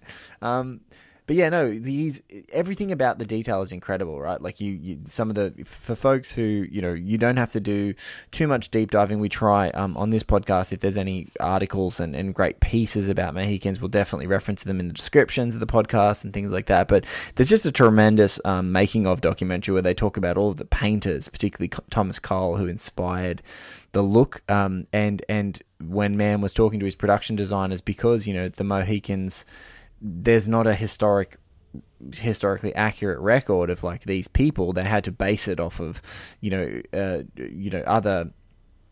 other nations of tribes that are around to sort of build the mythology, because it would have made the most sense. And so all the style, all of that great getup, all of the tattoos, all of the different war paint, it's so rich and so detailed and something into the effect of like 900 Native American actors, both front, speaking and sort of background actors and stunt people were part of the shoot. And so it's not only the physical and the tactile and the production design from Wolf Kroger, like building forts or building whole Huron camps. It's like the production designers themselves. It's these, great background actors and actors that are sort of making up the numbers in war parties that just make it all so authentic. And not just 900, American Indian extras, the best looking 900. Yes. I mean, absolutely. I don't know how they found them all, but they're like, everything about this movie is beautiful. The score is beautiful. The cinematography is beautiful. The actors, every last one of them, is just kind of achingly gorgeous to look at. And it's, in that way, I mean, the violence is beautiful. Everything in the movie is that way. And I remember, in one of those college age times, I wasn't attacking anyone, but someone brought up Last of the Mohicans, and I had to stop and talk about it. How beautiful everybody was, and how last time I watched it, I was just trying to look at all the background faces and that's composition, and it's costume, and it's makeup, and it's all of that. But geez, just gorgeous production all the way around, right down to all the extras. Yeah, and it's funny when you've got a movie that you can just put F. Murray Abraham as like a guy who has one line in the movie. Like you really, that's like a flex. That's such a flex these days, because he's like, at that point he's like in a couple of Best Picture nominees at least, and he's just like, yeah, I'll play in the background for Michael Mann in this epic. Sure. Yeah, and even Jared Harris wasn't a person, wasn't a name then, but you think, geez, the Bonnie Timmerman or Mann, whoever picked him out, like, yeah, they knew what they were doing. That guy went on to, all these guys in little roles, or most of them anyway, went on to have big, or at least longevity. There was a quality to him that lasted. Eric Schweig, I can't believe he didn't become like huge. I can't believe it either. When you said about beauty, his face has got right. His face is just that, he's a sort of incredibly handsome man, and with an incredibly well proportioned jaw, and you're like, that guy's a detective. That guy with a cigarette hanging out of his mouth and an ill-placed tie and a like very pressed, beautiful white shirt. Like, that's Bogart looks, like Bogart level smolder in his eyes. And you're like, how is this guy not, been in some long running? Maybe that's because we're biased and crime fans. I want that guy to be like my True Detective for like 3 seasons. Like, what's going on in the world when Eric Schweig hasn't got a Guernsey to do that? I don't, and I mean, knowing Day-Lewis now, it makes sense that he didn't go on to have an action star career, which he absolutely could have had. But it seems like between the two of them, one of them would have. It was a hit, and they were both very capable of doing that, I'm sure. I can't believe neither did. No, and look, and with Day-Lewis, it's like you can see the attraction, right? Man seems to get the best out of, like, he'll make a person who's an action star who doesn't seem like it. Like, literally, Val Kilmer looks like a dumpy dude in Batman, and then he comes onto Heat, and he's like carved out of iron as Christian Hairless. There's just something about Man and his approach to what action is in a film is completely different to other people's conceptions of it. So, Schweig and Day-Lewis, they look amazing. Like, Day-Lewis has been, hunting in the woods, living as an outdoorsman. He can literally do everything. He's obsessed to the point, this guy needs to be able to do all of this stuff. And then Eric Schweig is all complementary. So, like, you got the difference of a guy who's probably lived in the woods for weeks, and you've got Eric Schweig there who just looks just as capable as he is. And they don't really talk about whether he was put through the same sort of scrutiny. And I don't think he actually was. But wielding a gun, wielding a tomahawk, running up those crazy mountain ranges, he still completely looks the part. They both look so phenomenal. I was so exhausted watching him run on all fours up the hill. The yeah. Oh my God.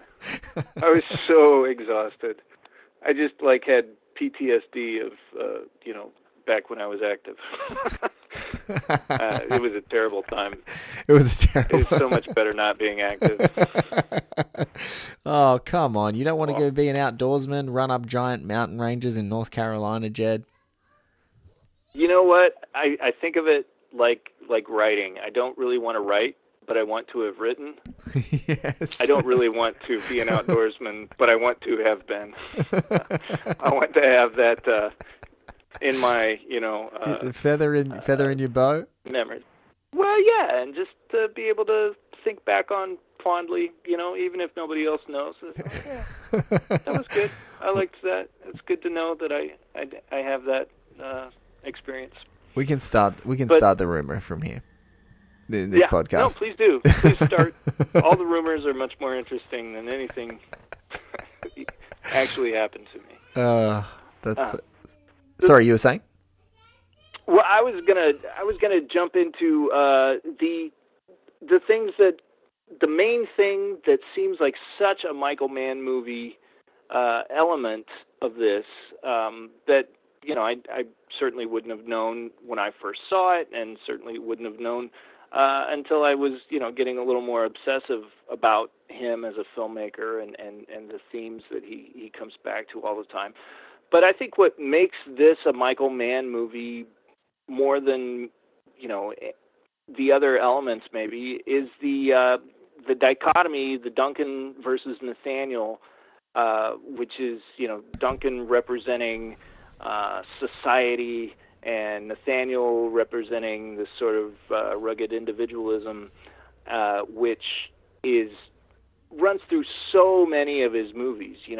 Yes. And you kind of come down movie to movie with Mann maybe favoring one a little bit more than the other, but he goes back and forth. It's like, well, maybe this, well, maybe that.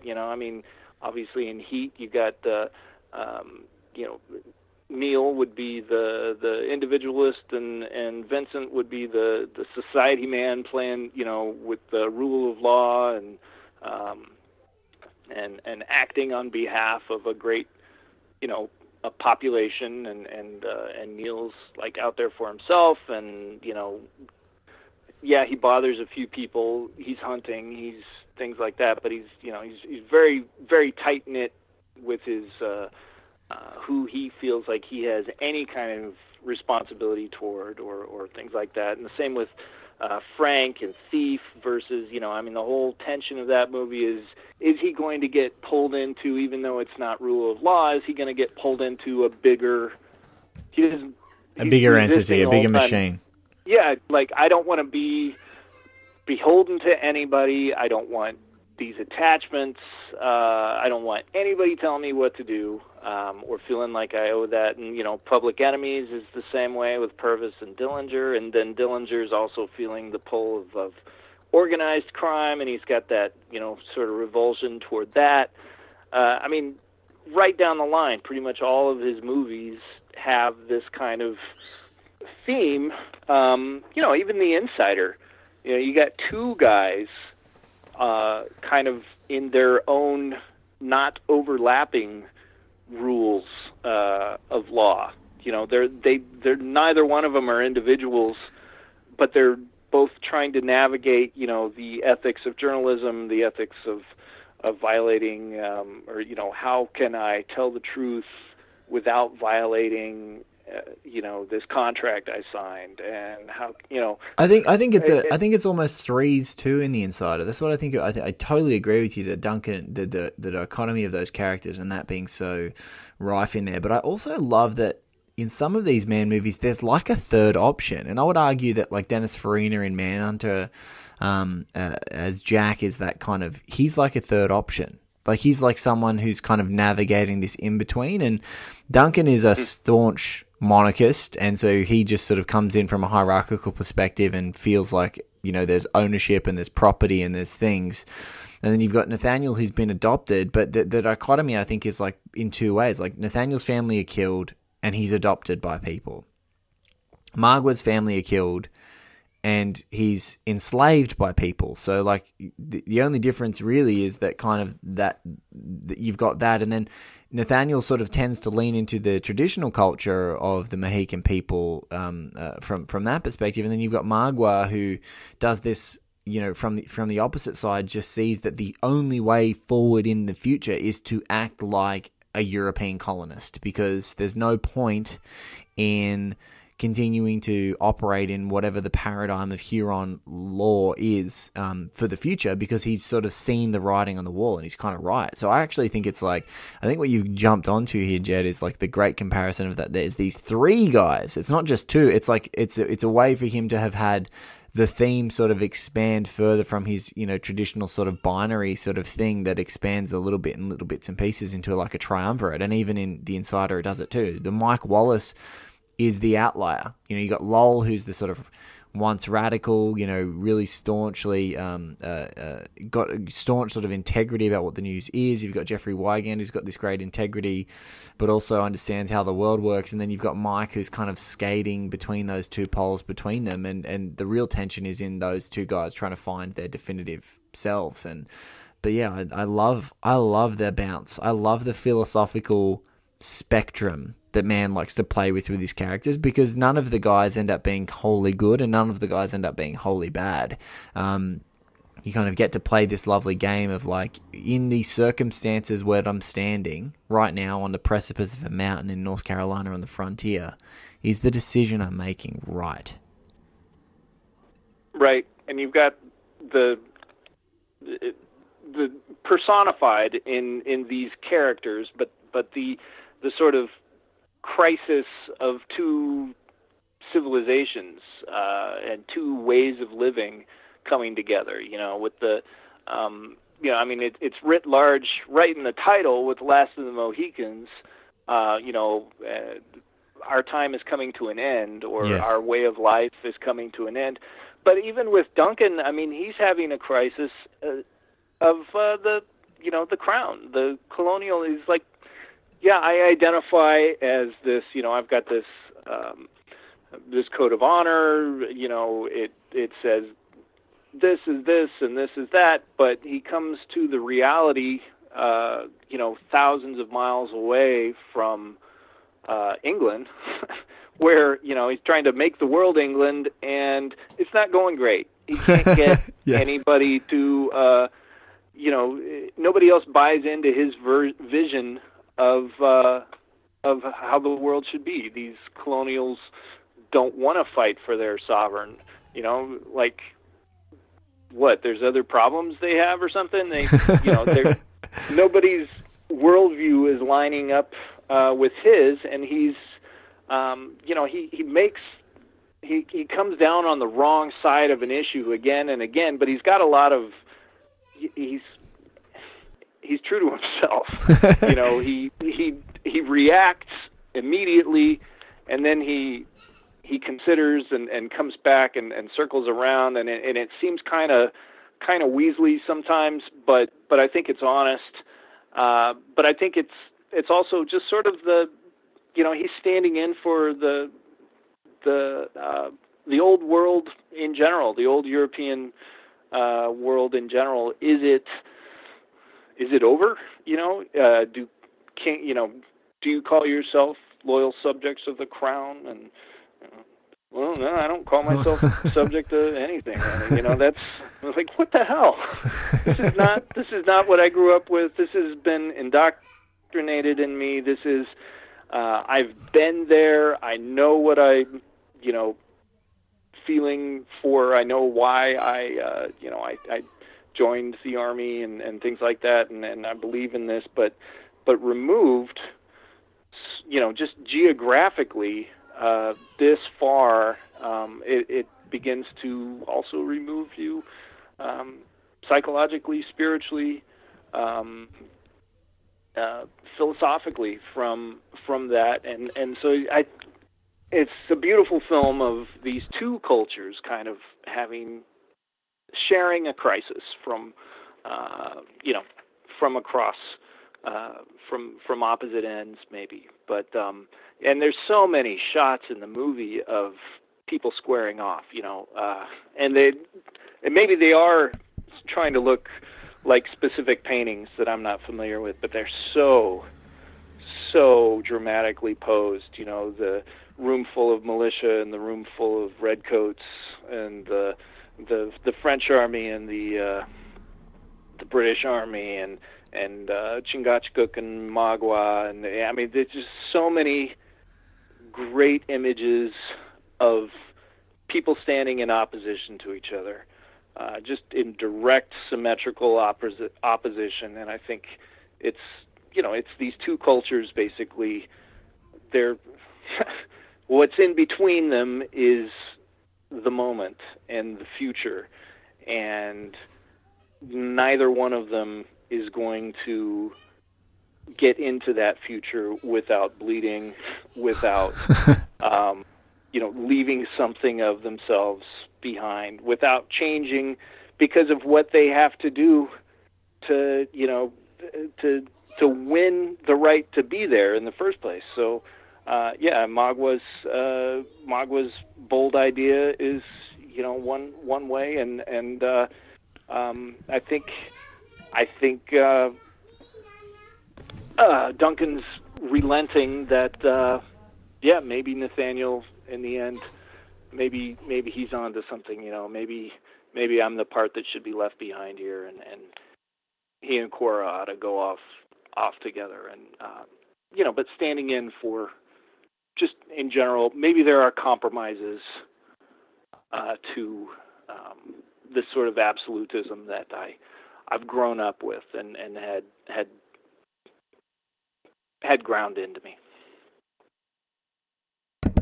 Well, I think that is the perfect exit point for us to talk about this, because Mr. Jedidiah is hearing you talking about the only way through the future is blood is maybe one of the most beautiful and on point, and also like achingly melancholic things I think I've heard you ever say. So as always, mate, this has been an absolute pleasure, and thank you for coming back for another dalliance with another Michael Mann film, despite my promises to the contrary. Well, thank you for being Duncan and relenting and reconsidering your initial knee-jerk pronouncement. So good on you. Thanks for doing this, and thanks for having me. It was a lot of fun. I was really excited to talk about this movie. Oh, look, thank you, Jed. Thank you so much, my friend. This has been great.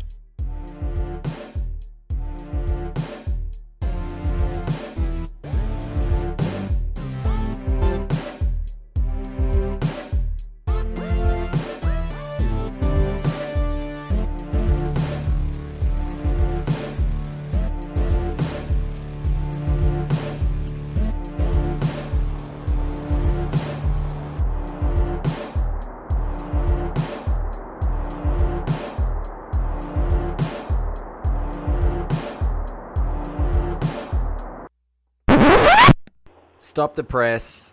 There is an emergency addition to the wonderful chat that I've just had with the incredible author and writer Jedidiah Ayers, because in the throes of talking about the last 12 minutes of the Mohicans, I try and hone people's focuses, and as a host you find opportunities to put an exclamation point on a show, but I had to come back because Jed said yesterday so nicely about his experience on the show that he had a great time, but he had so much more to say. And one of the things that he had to say was a site that has been in existence really since Mohicans was released. Almost, it feels like it's looks like one of the oldest sites on the internet. It was made in 1997, called MOHICANpress.com, and their sort of showcase interview, their showcase interview, their biggest get on the site is a chat with Chingachgook Russell Means.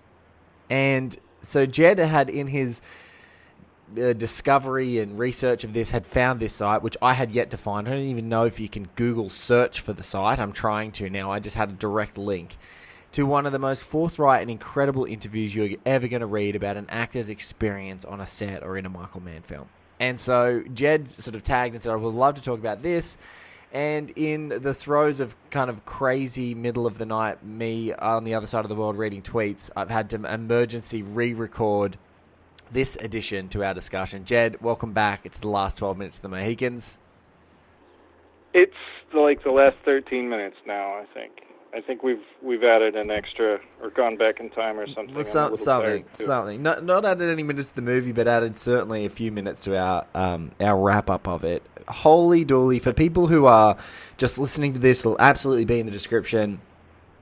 Can you give a little bit of context around how you'd heard about the existence of, you'd heard about some of the things that are contained within this interview around Russell Means from a friend of yours, and then we can dive into some of, like, I guess, the key pivotal parts of it. But full credit to Mohican Press for getting the interview, and we'll absolutely link back. But just reading here some incredible stuff from them discovering in this interview. Sure. So I'm a crime writer. I write novels about people doing bad things, and I used to write a blog for Barnes & Noble. I wrote their mystery blog. They had a blog for several different genres: science fiction, romance, cooking, parenting, whatever. I wrote their mystery blog for a few years. And in the course of doing so, I got a lot of new books and things like that. And there was this book that really flipped my lid. It was called Pike by Benjamin Whitmer. I ended up interviewing Benjamin Whitmer and then going and meeting him at a convention, and we kind of hit it off, and I've gone out to Denver a couple of times and stayed with him, and we've just had this friendship for a few years, and he's one of these guys who's got a wild backstory, and he's great to talk to. He says really inflammatory things all the time. He's always getting chewed out on social media by people who don't appreciate his sense of humor or whatever. But he told me a story about, Russell Means. After Russell Means died, he was like, oh, my friend Russell died, and he started telling me these stories about, he was not like best friends with Russell Means or anything, but he spent some time with him and would hear these stories and talked some about Last of the Mohicans. And one of the stories that he said was that Russell had been key in organizing a strike on the set, and according to my friend, according to Russell Means, the fallout from his participating in these was that his role was severely or sharply cut. And anyway, before doing this show, I wanted to find out a little bit more about that. So I found this interview on this site, and Russell Means does talk about the strike and things like that. And it's a wonderful interview. The fan site, the movie fan site that hosts it even has a little disclaimer at the end, basically saying, hey, look, we don't want to piss off any fans of the movie, or, Russell says these things, and he's, we're just happy he was on here. We don't, we can't validate certain things. Or well, Jed, I'd love to just interject briefly to read that verbatim. This is the disclaimer that follows the interview. As we said in our introduction, Russell Means is an activist. He's a visible leader of the American Indian movement. He's been very, very outspoken on a number of issues regarding Indians and non-Indians. While he's inspired many to admire and support his positions, he has also provoked many to express their opposition to both his words and his actions. We pursued this interview knowing full well that Russell Means is controversial. Being somewhat familiar with previous statements and writings of his, we knew there were many positions he took that we agreed with, but many we also disagreed. There are statements made in this interview believed to be incorrect. Nonetheless, it was not our intent to debate, but to interview. We were not to express our opinions or relate our perceptions, but to invite Russell Means to offer his. He generously did so, and we thank him for that. And then I'll just get to the line which you said, which is, nonetheless, we do feel we've covered much ground and hope to have brought out things in interest of many Last of the Mohicans fans who will read this. It's our primary objective to satisfy the curiosity we have in many regards to Russell's Last of the Mohicans experiences. Hopefully the interviewer has succeeded in doing that. Wow. It's a hell of an interview. It's very candid. He doesn't give any fucks. He just, he was 51 when he was filming it, and it was his first acting role, and, he didn't have a long career. I don't think he felt like he was putting much on the line. Not at all. Not at all. Speak out. Anyway, yeah, I found it very, very fascinating. He was saying... this interview was actually about 20 years ago. January 18, 1999. It's a 20-year-old interview with Russell Means. 7 years... Actually, about 8 years after actually filming the film. Yeah. Yeah, it starts off with him talking about how he got cast and how he insisted on being... flown out to audition. Michael Mann wanted to see him because he was involved in AIM, the American Indian Movement, and Michael Mann liked the idea of having him in there, and he wanted to see if he could act, and so he wanted to have him out, and Russell Means didn't know anything about Hollywood, I guess, and he was like, yeah, sure, fly me out, and I'll come do this, but I only fly first class or something. And he showed up at the airport, and they had a coach ticket for him, and he just turned around and walked out and figured that was the end of his career. Anyways, it's a very frank, prickly and funny interview. But he talks about being on set and the American Indian extras, like 900 of them, who we already said were the best-looking 900 American Indian extras in the country. Apparently, Yes. all the ugly ones were just SOL. But these guys on the movie set started striking. According to means here, they were striking because they had horrible living conditions. Yes. You know, it was. You can read the interview. It sounds awful. Just crammed and hot, and condemned buildings, overcrowded, and not being paid very well apparently. Anyway, as well as striking. In addition to that, there's, according to Russell Means, and this is where I think some of the dispute disclaimer comes in, was around some of the heads of departments that had either quit or gotten fired around the production. And so there'd been, there's a, there was a lot of talk around, okay, there are these people leaving, they're not getting along in this production, they've kind of been appointed, and then Michael Mann got his crew together. But then once they were sort of striking, it doesn't appear, or according to Russell Means, it's that Daniel Day-Lewis was there too. And they were both striking. Like Daniel Day-Lewis and Russell Means and the cast were striking to get these guys more pay. More pay, better conditions, all that. And, he's clear in the way he speaks. He doesn't lay this on Michael Mann or anything like that, but he says, he was obviously pissing him off. It was a frustrating thing. It was I would recommend everybody just read the interview if that sounds interesting. I don't want to misspeak on too many fine points. But yeah, it sounds like it was a pretty tumultuous production, and he says that he thinks Michael Mann actually paid for it at the Oscars, at the Academy, for firing a lot of the production heads, that he pissed off the Academy, and that's why it was nominated for the awards it should have been.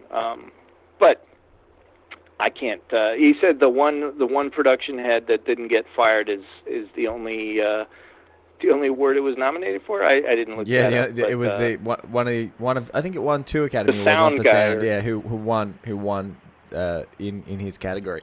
Look, for people who are listening to this now, you're listening into the 7th episode. This is a Brendan Hodges and Jed Ayers, dynamic duo of information. You would have heard from Dante Spinotti. Like, Dante Spinotti dropped the bomb on me. I was completely unaware of it, and I think for folks who are outside of the journalism, outside of the in-depth journalism that would have happened around the production, would have had really no idea that there was a second cinematographer involved in this film. And Dante Spinotti, you would hear, talks in a lot of detail about that. He talks about the speed with which they were moving. He talks about the scale of the production, talks about, even the great Wes Studi being injured for 2 weeks on set, a knee injury that you can sort of see if you are now going to have a look at it after you've listened to that episode. So reading this interview is a real fascinating one. And what I think is really fascinating, and a credit to Wes, is that he talks about, very forthrightly so, that it's some of the people around Mr. Mann, as in who are helping coordinate this massive effort, are the kind of people who have the blind spots about what's happening. And it's like Michael Mann, as an artist, as a genius, and even says emphatically he would work with him again. He's like, he's the guy, he gets it. You don't change a lick of his script. I think some of those things are really fascinating, and it's something that I would encourage everyone to read and not skip a beat of. Like, read and explore this lengthy, enduring interview, because it has some wonderful detail and clarification and qualification, and even some great American Indian movie rankings that might make your head explode. It's a real ripper. And Jed, I just want to say, I haven't done an emergency edition to any of the One Heat Minute podcasts. I certainly didn't think I was going to need to do one for here, but I thought in the spirit of being extremely thorough and never being afraid to shy away from critical voices that are involved, especially an account from the now dearly departed icon that is Russell Means. I thought it was pretty essential that I sort of wrangled it and credited you good self, at least for passing me on to Mohican Press. And for those Mohican Press fans out there, and if you are listening to this podcast, wow, what a resource you've got. So I'll make sure I link the site into the description of this podcast and to anything else that I talk about. But huge enduring fans of another time, who were really heavily involved, and now these years later, we're trying to build together a podcast that sort of appreciates what you guys were already onto well earlier than some of us. So thank you guys for doing that. But Jed, just wow, like this is a hair curler of an interview. This is outstanding. It is, and thanks to my buddy Benjamin Whitmer, and you ought to all go read his books and definitely invest in him. He's worth it. Wow. When you said, Jed, there was more to say, you were right. You were right, indeed. Yeah. It's I really enjoyed it. And that I don't know if in Australia that that little sort of documentary that's on Prime, if it's available there, but he does some more talking. He doesn't necessarily talk about Last of the Mohicans, but he's pretty candid speaker, and he goes off the rails a little bit in some ways, but meanders a little bit. But I found it a pretty interesting viewing for the most part. It's about 35 minutes long. Fascinating. Going to add that into the description too, guys. Jed Ayers, you're a legend. Thank you again.